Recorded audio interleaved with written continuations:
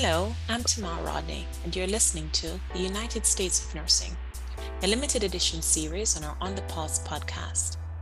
In this special series, we will feature students, faculty, and alumni who are making an impact in their local communities across the United States.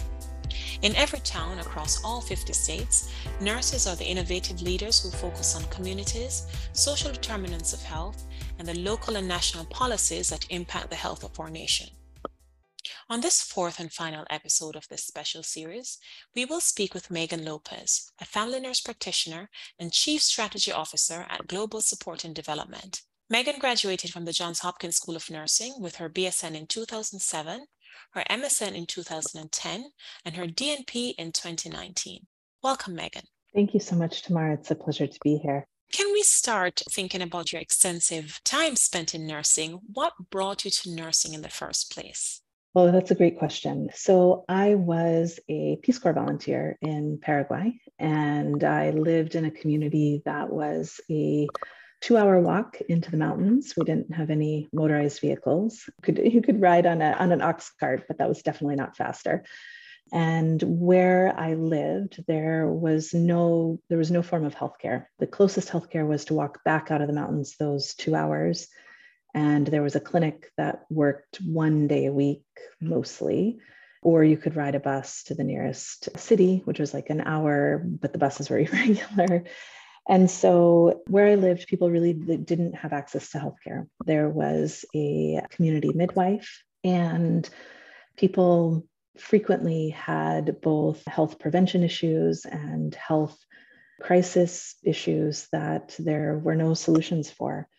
And the one that sticks out in my mind the most, and what really made me think, I was a beekeeping and soil conservation support to the community, and so we did a lot of that work. But really, what people were most interested in was health, whether it was WASH, so water, sanitation, hygiene, or whether it was family gardens. But the moment that really sticks out to me as I wish I had more skills or more to offer here, was when we were in the middle of harvesting cotton. And at that point, it was the cash crop, one of the cash crops. And so we were waking up and harvesting in the moonlight at 2 and 3 in the morning. And a little girl cut her foot on a rusted nail on a fence as she went by. And she started to get a very severe infection. And the family couldn't take her to healthcare, because if they did, they would have lost the entire cash crop that we were rushing against the rains to be able to harvest. And I just remember in that moment just feeling so profoundly the lack of access that they had, and wishing that I knew more to do other than just cleaning the wound daily, which was kind of what I could offer at that point. That is such an inspiring story. And it's very often that we hear individuals who are coming into nursing from different backgrounds. Now you've launched into a different direction in organization, specifically global support and development. Can you tell us a little bit more about what's that role transition like from being a nurse and your current role as being the Chief Strategy Officer in that organization? Yeah. Well, I feel like I never transitioned out of being a nurse. I feel like it's just a new facet of being a nurse. So at Global Support and Development, I am the Chief Strategy Officer. And so we are a disaster response organization. We focus largely on the Caribbean Basin, so Latin America as well, and South Pacific, and working with communities to respond to their crises and disasters that face those communities. In that sense, I feel like it's the same work, just in a different facet, in that it is working with communities to better understand what is it that they need to determine what would be the most supportive in reaching goals of health, wellness, resilience for those communities. And I think that's actually at the heart of a lot of nursing work as well. It's wonderful. And an important message that as a nurse, you are qualified to work in so many different areas and follow your passions, really, which is what it sounds like you're doing coming out of the Peace Corps. And as I mentioned in our intro, you are a DNP prepared nurse. And while you were here at the School of Nursing, your DNP project looked at studying breaking cycles of transgenerational violence by improving child outcomes through parenting interventions. Can you tell me a little bit more about that project and how it led to your next role at the International Rescue Committee? Sure. So I lived in Central America for a number of years, and at that point, I was living in El Salvador. And El Salvador has significant gang violence and communities that are completely controlled by non-state armed actors, i.e., the gangs. And that control is total. It is likened to many other non-state armed actors that have taken control in other parts of the world. But it is especially dangerous for women, for girls, LGBTQIA community. And as you begin to look into sort of what is happening in those communities, and of course, there are all of the poor outcomes that one might expect. So poor school attendance after a certain age, high incidence of hypertension, diabetes, other mental health issues, stress-related issues. And when you begin to look at those communities and you begin to talk with them about, what is happening to the communities, what is it that they hope for those communities. And it's significant to note that 75% of gang members are recruited by the age of 12, 90% by the age of 18. So many of these communities, there are not a lot of paths out other than simply leaving, which, Right. we see in some of the migration issues. But when you begin to talk with the communities, you begin to hear stories of the parents of the children now lived through the Civil War, and their parents lived through dictatorships. And you begin to hear the experience of violence that is not just now, but it is now several generations. And the lack of support for those communities and the children and the parents and the grandparents and so on to break that cycle. And a lot of it is, when we think about usually sort of early childhood interventions, it's very focused on reading, writing, identification. More now and now we do see that social skill piece, but so much of early childhood interventions globally have been very focused on school readiness.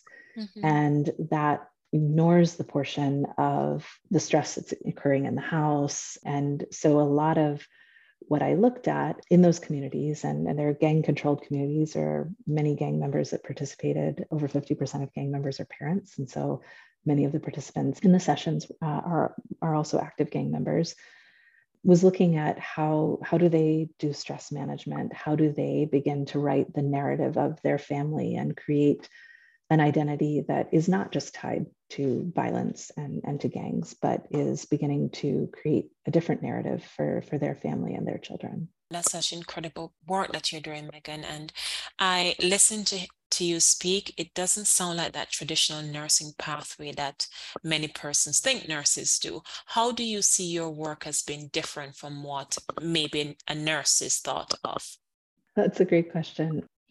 Again, I would say that it is very intrinsically tied to nursing, although your point is absolutely valid. It doesn't sound like nursing. But when you do your assessments of people, you're trying to figure out not just, and this is actually why I back to your other question. When I came back to the US after Paraguay, and I was looking at, I knew I wanted to do something in healthcare, and I didn't know if I wanted to do social work, or I wanted to do nursing, or I wanted to do medicine. And I met this woman who had many, many years worked as a nurse practitioner. And she said to me, well, it comes down to this. Do you want to look at people, or do you want to look at illnesses? Because we're all going to get to the same place. We're all trying to help people. But if you want to be a nurse, then you're thinking about people that have illnesses. If you'd like to go through medicine, then you're thinking about illnesses that people have. You're still coming and you're still looking at the same person, but it's about where you're starting. And so that for me is the same piece here. It's looking at people. What is the issue? The issue is the violence, but actually it's looking at the people first and figuring out, how did we get to this place, and how do I understand all the factors that are limiting the options for you and are not allowing you to take advantage of some of the ways that you yourself could make different decisions. And so that to me is very much nursing, whether we're talking about hypertension and diabetes. How can I help you make different health choices? I can't give you my personal menu because that probably is not, acceptable or desirable to you. But what is it that's impeding you from making a different kind of choice or opening up different options? And so I see that as very much the same thing, but looking at the whole person and taking that WHO definition is that health is just not the absence of illness, but actually whole person wellness.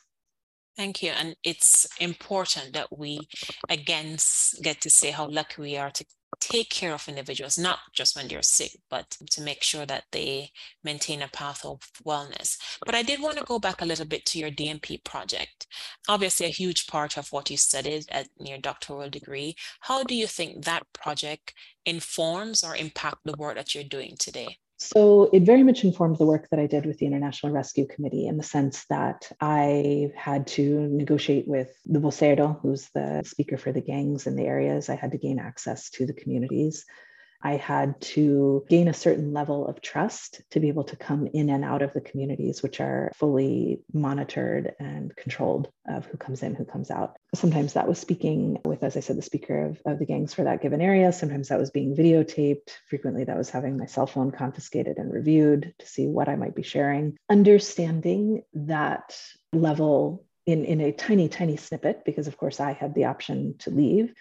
But understanding that level of stress and control helped me very much understand more about the migration processes that are happening in Latin America and more about the needs and more about where potential insertion points might be to help give people access, whether to healthcare, protection, safety, livelihoods, et cetera. So I think that gave me a very different and unique insight into some of the factors that are driving migration and driving vulnerability and violence across the region. At the same time, that work also helped me connect with local actors much, much more. Local NGOs or the community health center, the nurse that goes in day out, gaining access and providing support, faith-based groups. And so really understanding in a much more profound way the ecosystem of who might be able to support people in crisis, whether a humanitarian crisis or a protracted, prolonged crisis.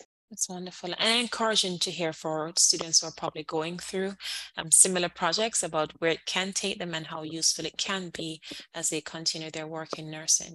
And it's interesting that we're talking about United States of Nursing, but your work has taken you to multiple different countries. So we mentioned Nicaragua, El Salvador, and Paraguay, but you've also worked specifically in public health to help women, children, and families reduce violence and build sustainability through economic empowerment. And a lot of this work has to do with policy initiatives.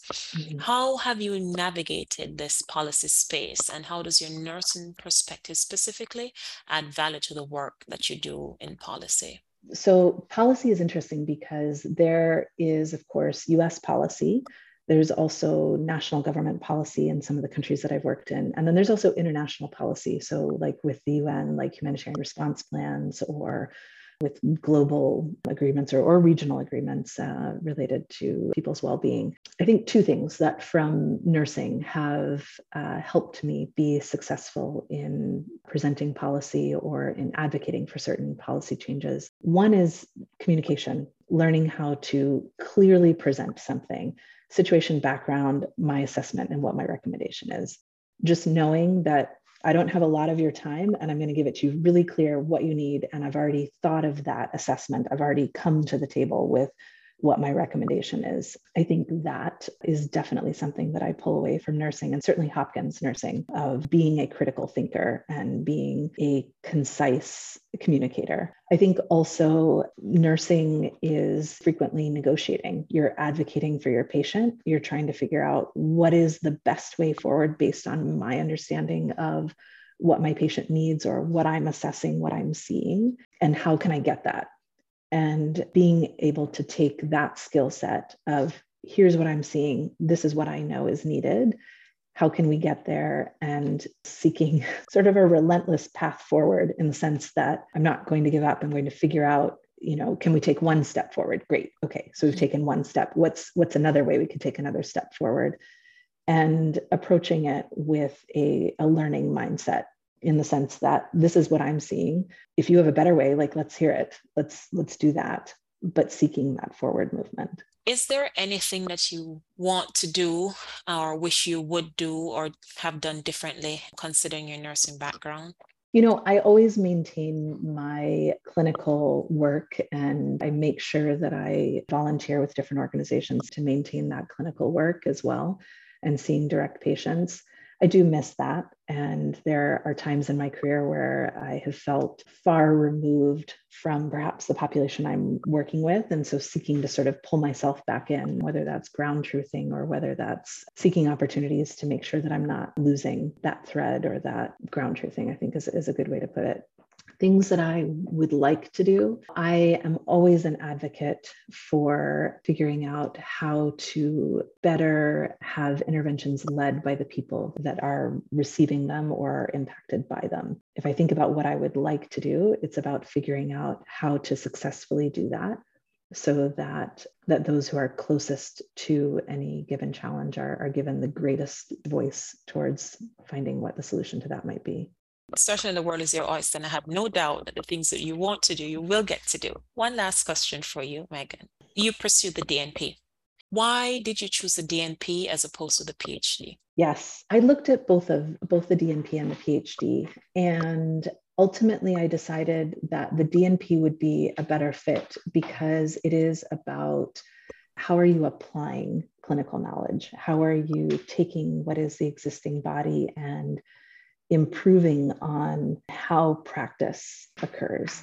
And if you look at early childhood interventions and parenting interventions, there are tons of them. And there's also a lot of information about stress relief and reduction. And for me, it was not about creating something new. It was pulling parts together and figuring out how the implementation of those could be better done. And that was really what my project focused around, is in a parenting intervention focused on improving outcomes for early childhood. How do we put those two pieces together so that those interventions can be more successful? If I dare say, I think you made a wonderful decision. You are implementing very well. You have had an incredible journey so far, and I cannot wait to see the other things that you will accomplish. You've certainly had global impact, and it sounds like you're pursuing something that is very passionate to you to help individuals live more fruitful lives. So thank you so much for sharing your journey and for speaking with us today. Thank you so much, Tamar. I'm honored to be included alongside so many unbelievable nurses that are listed on the 50 States of Nursing, some of whom I've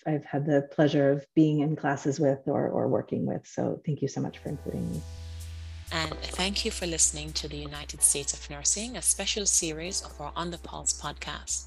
To see more about how nurses across the United States are making an impact in their local communities, visit unitedstatesofnursing.org.